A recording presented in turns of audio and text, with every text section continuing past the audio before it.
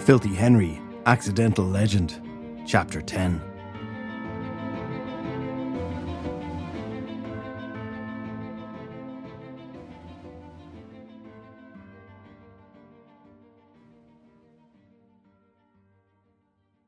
Filthy Henry sat at the kitchen table with his mug of coffee and stared across at Cathal.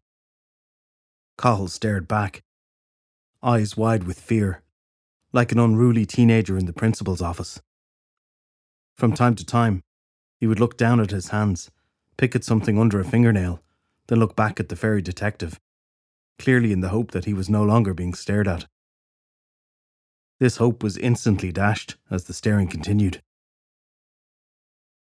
"What do you mean, you sold the bull?" the fairy detective asked, taking a long, slow sip from his coffee. Cathal began. "Stop trying to use vowels solely to communicate and answer the bloody question." Filthy Henry took another sip from his coffee, this time slurping it deliberately to get on Cathal's nerves. He always found people tended to speak more when they got annoyed, which was one of the main reasons the fairy detective secretly loved annoying people. It was always nice to be able to mix business with guilty pleasure. "Fine," Cathal said, sitting back into his chair. "I needed money, all right. There'd be no farmhand work for a few months, and I was dying for a drink. Joe Murphy had come around for years when my dad was alive to feed that stupid bloody bull, which had been somehow in the family for generations. He offered me €300, cold hard cash, up front, no questions asked, and I took it all right. I already got the ear burned off me by my mother, so just don't bother." Filthy Henry set his cup down and started to drum his fingers on the cover of the large leather book from Drew's store on the table. "You're telling me that you, a certifiable idiot, didn't think that a bull which had been alive for a few years might be worth more than €300? Do you know the average lifespan of a bull?" Cathal shrugged. "I don't know, 10 years? Filthy Henry was impressed that Cathal had even come close to the correct answer. Not far off. It's actually 15, give or take. So now the question is this. How long was that bull in your family for?" Silence reigned supreme as Cathal stared up into the corner of the ceiling, just above Filthy Henry's head, and thought. It was most likely difficult for him to fully think back, given how badly his brain was damaged from years of drinking. But Filthy Henry decided to give him a few minutes. Picking up his mug once more, the fairy detective waited for an answer. Cathal said. "Use your words." Okay, Cathal said. "I dunno. This can't be right. I must be remembering it all wrong or something. Got to be an old family joke." "How long?" Cathal looked back at the fairy detective. "Maybe over 100 years. At least that's the story that my granddad used to tell me when I was a kid. But he had to be pulling my leg, right? I mean, I figured 40 years was just our bull being special, like a whale or something." Filthy Henry slowly shook his head from side to side. "No, that's what I was telling you the other night, when it was just us in the house. You really are going to save the world, and you did actually have in your possession a magical bull, which you bloody sold for €300. The fairy detective stood up from the table and walked over to the kitchen sink, pouring out the remainder of his coffee. Behind him he heard Cathal sigh. "Crap, I could have gotten a lot more than just €300 for it." Filthy Henry groaned and started counting to 10. The fact that Cathal had sold the bull made things slightly more interesting.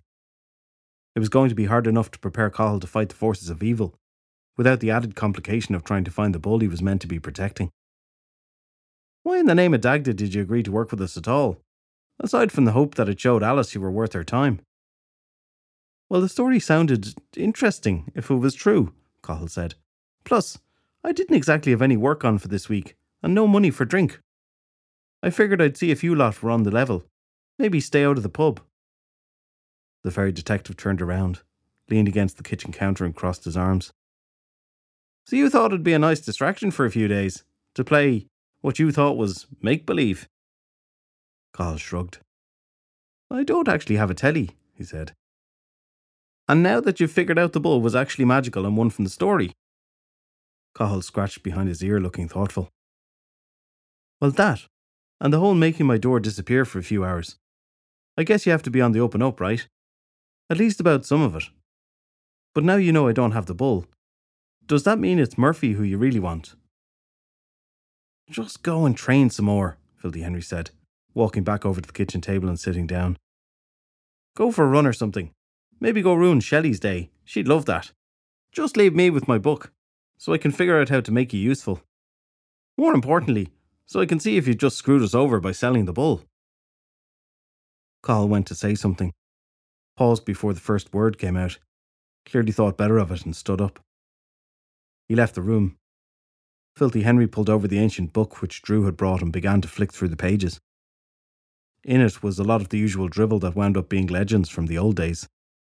Tales of amazing feats that no mortal could ever truly achieve without little help from magical friends. Deeds of such heroic valour that they made action movies seem like school plays. Dashing men and beautiful women doing romantic things that would make even the most degenerate of people blush. He skimmed over the pages, ignoring 90% of what was written, in search of information on the hurdy stick of Cuchulainn. A true artefact. Artefacts, complete with a capital first letter, had always fascinated Filthy Henry for a variety of reasons. For starters, nobody knew where they came from. Fairy folk could not create them because doing so would be in direct violation of the rules, should the creator be discovered.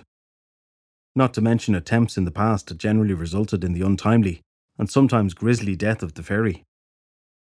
Humans were unable to make them because they would need near godlike magical abilities to infuse the artefact with any power at all. Any human with that level of magic naturally would have no need of an artefact. The most ancient of the fairy races said that artefacts came into existence when required, forged by the unseen forces of magic. They had no creator, no true owner. When the balance was in jeopardy, an artefact appeared to help tip the scales back. A second interesting fact about artefacts, perhaps even more interesting than their origins, was how the magic contained in them worked. Artefacts were not like charms. Charms were normal objects, sometimes purposely carved to look nice and mystical, that had spells stored in them for later use. Simple spells that needed no extra magic, such as protection charms. The spell was activated, and the charge in the charm expired. Anybody could use them, and since no charm could be made with truly great power stored in it, the rules were never broken. Artefacts, on the other hand, contained vast amounts of power. Magic in its most raw form. If they got into the wrong hands, things could get chaotic quickly. Yet the artefacts themselves prevented this from happening. They appeared for a single person to use, allowed that person to save the day using magic that humans otherwise had no access to, then stopped working. Not exhausted of power, far from it. There were many stories of heroes using artefacts multiple times, years apart. But the artifacts seemed to keep the hero from going mad with magical power. They showed up, did a single job, then allowed the human to go back to a normal life. If required again, the artifact simply turned the magic back on. More importantly, artifacts never showed up for fairy folk. Whoever or whatever created them intended for humans to be the ones required to keep things in check, further limiting the chance that an artifact could be abused. It was all amazing when you thought about it. Filthy Henry had always wanted to see an artifact up close, a working one. Not one which was dormant and never likely to burst into magical life again. He had long held a theory that the reason artifacts worked so well was based on blood. Once the right person's blood was dedicated, the magic would activate. Sometimes it required the person to say some phrase or be in a certain location at a given time for the power to really unlock. But it still had to be the right person holding the item at the end of the day. Cahill clearly had no artifacts close to hand. Even a dormant one should have given off some trace of magic that the fairy detective figured would be detectable. This had to mean that the artifact Cahill Cullen was destined to use was the original one his ancestor had fought with. Cuchulain's hurdy stick had not vanished from the face of the earth, and, it had to be assumed, would work for his descendants just as it worked for him. powered by Cuchulain's blood in their veins, passed on through the ages like a magical cold. The only problem with the artefact, aside from the fact it was a slight gambit it would work for Cathal at all, was collecting the damn thing. Presumably the Hurley had been buried with its owner all those years ago. This was the reason Filthy Henry had been scanning through Drew's book. He had to find the resting place for one of Ireland's greatest heroes in order to retrieve the Hurley stick. But artefacts, according to the legends, could only be wielded by humans. Anyone with magic in their blood, mainly meaning fairy folk, could not touch an artefact without it rejecting them. Rejection in a very real and powerful way. It was like the artefacts knew they were meant to help humans only, not give a superpowered injection of magic into a fairy race. Some old scrolls, which Filthy Henry had read long ago, spoke about a red man who had tried his luck picking up an artefact that was just about to activate. The moral of that scroll was, the red man became a red stain very quickly. Chances were fairly high that a half fairy, half human, such as Filthy Henry, would trigger this rejection protection as well, which meant the fairy detective more than likely could not go to collect the thing. He had already decided to send Drew and Shelley on the little magical egg hunt, since they were doing nothing else useful around the place. It also limited the chances of Cathal accidentally unlocking the artefact's powers, without some adult supervision around. But it did raise a problem for the fairy detective, one which he would rather have avoided. Shelley. Shelley had died just short of a year ago while working a case with Filthy Henry. Their first one together. The fairy detective had viewed this as something of a public relations disaster, and used magical means provided by the King of the Leprechauns to bring her back to life. Since Shelley's revival from the land of the dead, her blood now contained a hint of magic. Not enough to allow her to cast any spells. In fact, it was barely the right amount to allow her fairy vision to work without the assistance from Filthy Henry. But magic was still magic at the end of the day. If she tried to touch the artefact, it would reject her, and that could only lead to questions. Questions which Filthy Henry had done a stellar job of not answering, or even hearing over the past few months. After all, how did you explain to someone you considered a friend that they had actually died and been brought back to life?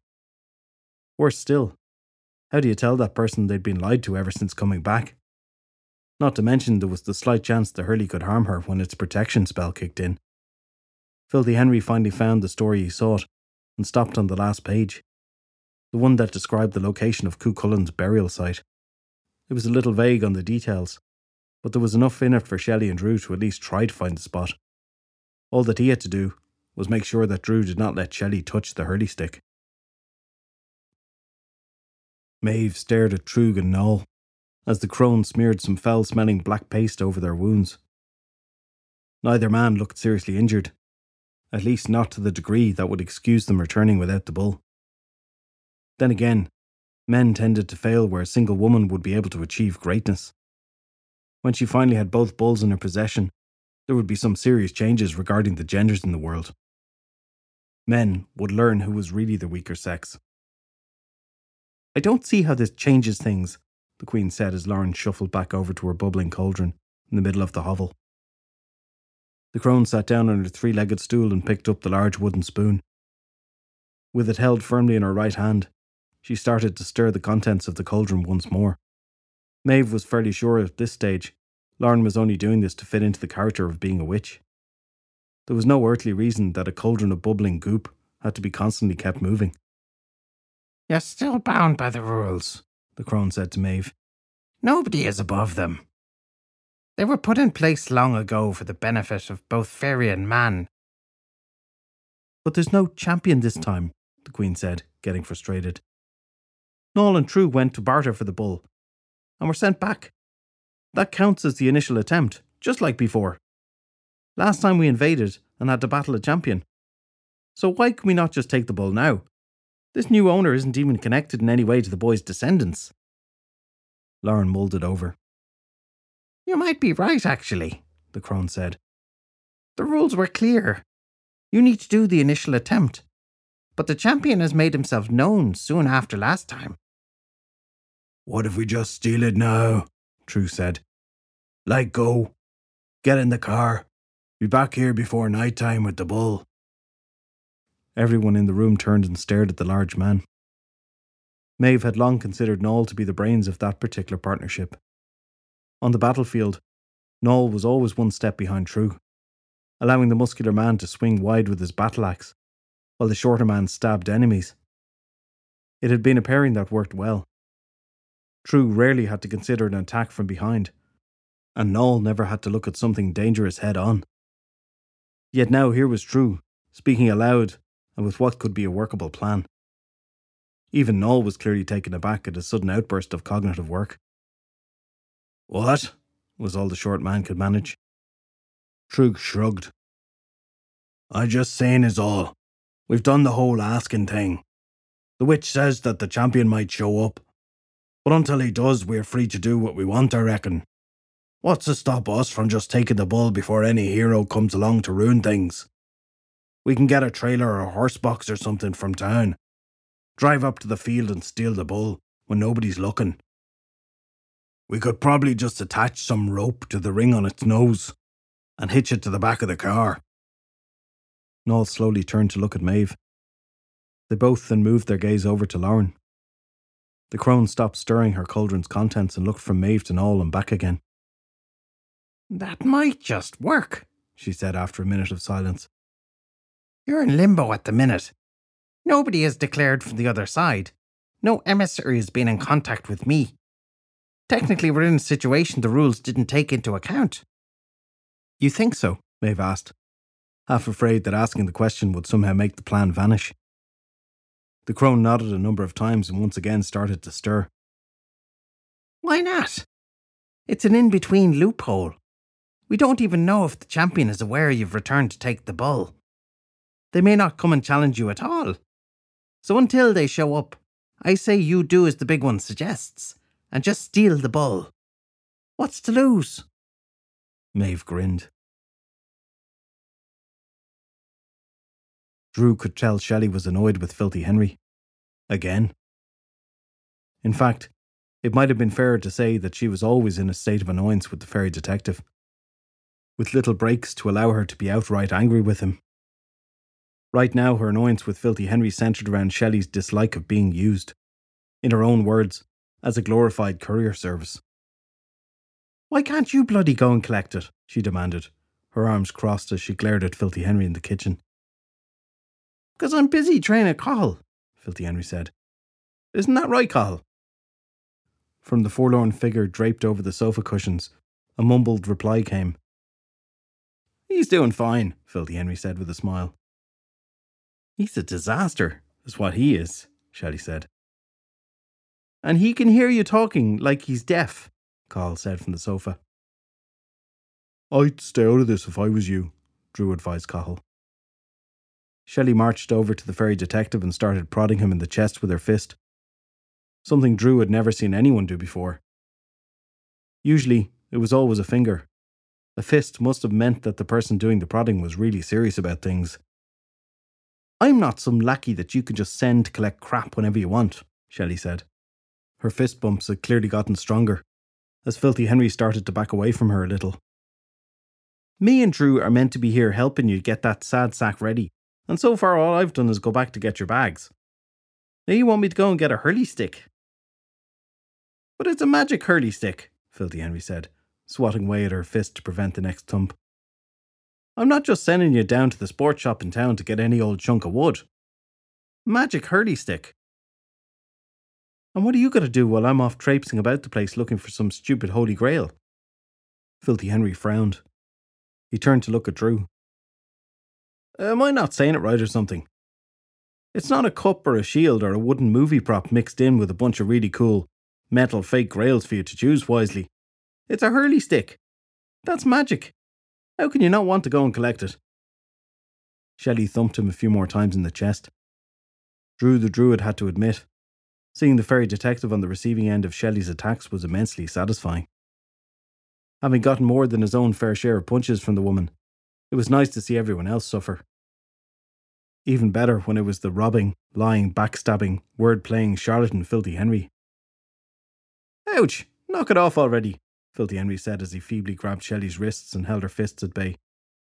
"You aren't going out on your own. Drew's going with you." Also, the pair you need to drop by this Murphy guy Cahill sold the bull to. Warn him people are coming for it. We need him to be on guard at least. I think we're still good with the plan. Nobody can take the bull without first fighting Cahill. Although warning Murphy isn't the worst idea in the world. The look Drew saw on Shelley's face could have been the alpha and omega of all such dirty looks. She made some dismissive noise under her breath, shook free of his grasp, then turned on the spot and glared at the druid. "Outside in 5 minutes," she said before storming out of the room. "I should have cooled off by then, but be prepared just in case." The druid watched her leave, then looked over at Filthy Henry. "Well, she seems like delightful company," he said. Filthy Henry picked up a sheet of paper from the kitchen counter and walked over to Drew. He handed it to the druid. "Here's directions to the 3 most likely spots for Cuchulain's burial site. Based off the legends, and some random bits I found from the other books you brought, chances are the hurley stick was buried with him. It being his signature weapon and all that." Drew took the sheet and read over the instructions. "Seems simple enough. Why are you sending us both?" The fairy detective paused for a minute. Something Drew had never seen him do before. Generally, he was annoyingly verbose on all matters and topics with a quip or barbed insult to fire out as well. "Whatever happens, you're to carry the hurley stick at all times. Got it?" "Okay, but isn't that rather old-fashioned?" The fairy detective stared directly into Drew's eyes. "Shelley is under no circumstances to touch that hurley stick. Understand, if you can do that, you can make sure that only you physically hold the hurley stick until it's returned here. Drew frowned as the fairy detective seemed to have some intense internal debate within himself for a minute. "I'll settle my bill at your store. With actual money," he said finally. Sometimes a person can hear something with their ears, but for whatever reason their mind mixes up the message. This can lead to hilarious stories involving clear instructions being given but totally misunderstood. At that moment, Drew was completely sure he had not heard what had actually just been said by the fairy detective. Under no circumstances would Filthy Henry ever have declared he would settle a bill. Using real currency, and not just his usual magically created, completely disappears in a few hours fake money. For that statement to actually be made by the fairy detective, it could only mean one thing. He was being deadly serious about something. But now the real question was, why? What could make Filthy Henry, Ireland's foremost robbing swine, offer to pay for everything he had taken out of Drew's store? Drew thought for a minute. It was clearly something to do with Shelley. And being a druid, Drew had heard whispers on the magical grapevine about something that had happened involving her. But there was no way it could be true. Obviously this hurley stick that they were being sent to get was dangerous, and Filthy Henry just wanted to risk Drew's life instead of Shelley's. Then again, the opportunity of being paid all that he was owed was too good to resist. "So, you're going to pay me everything you owe me, with real cash, if I just don't let Shelley touch the hurley stick?" Filthy Henry nodded once. "No questions asked. You get paid in full, even for all the hazelnuts I've stolen.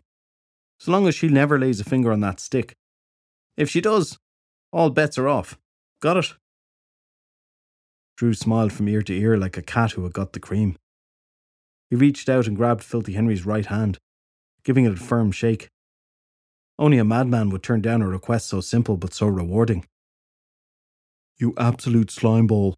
You've got yourself a deal," the druid said. He carefully folded the paper and put it into a pocket in his hoodie, then left the room in search of his grumpy co-searcher.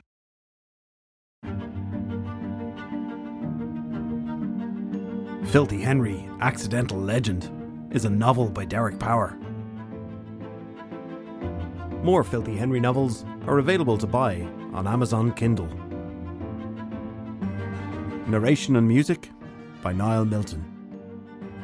To keep up to date with episodes this season, why not subscribe, or like, or share? We'd really appreciate it.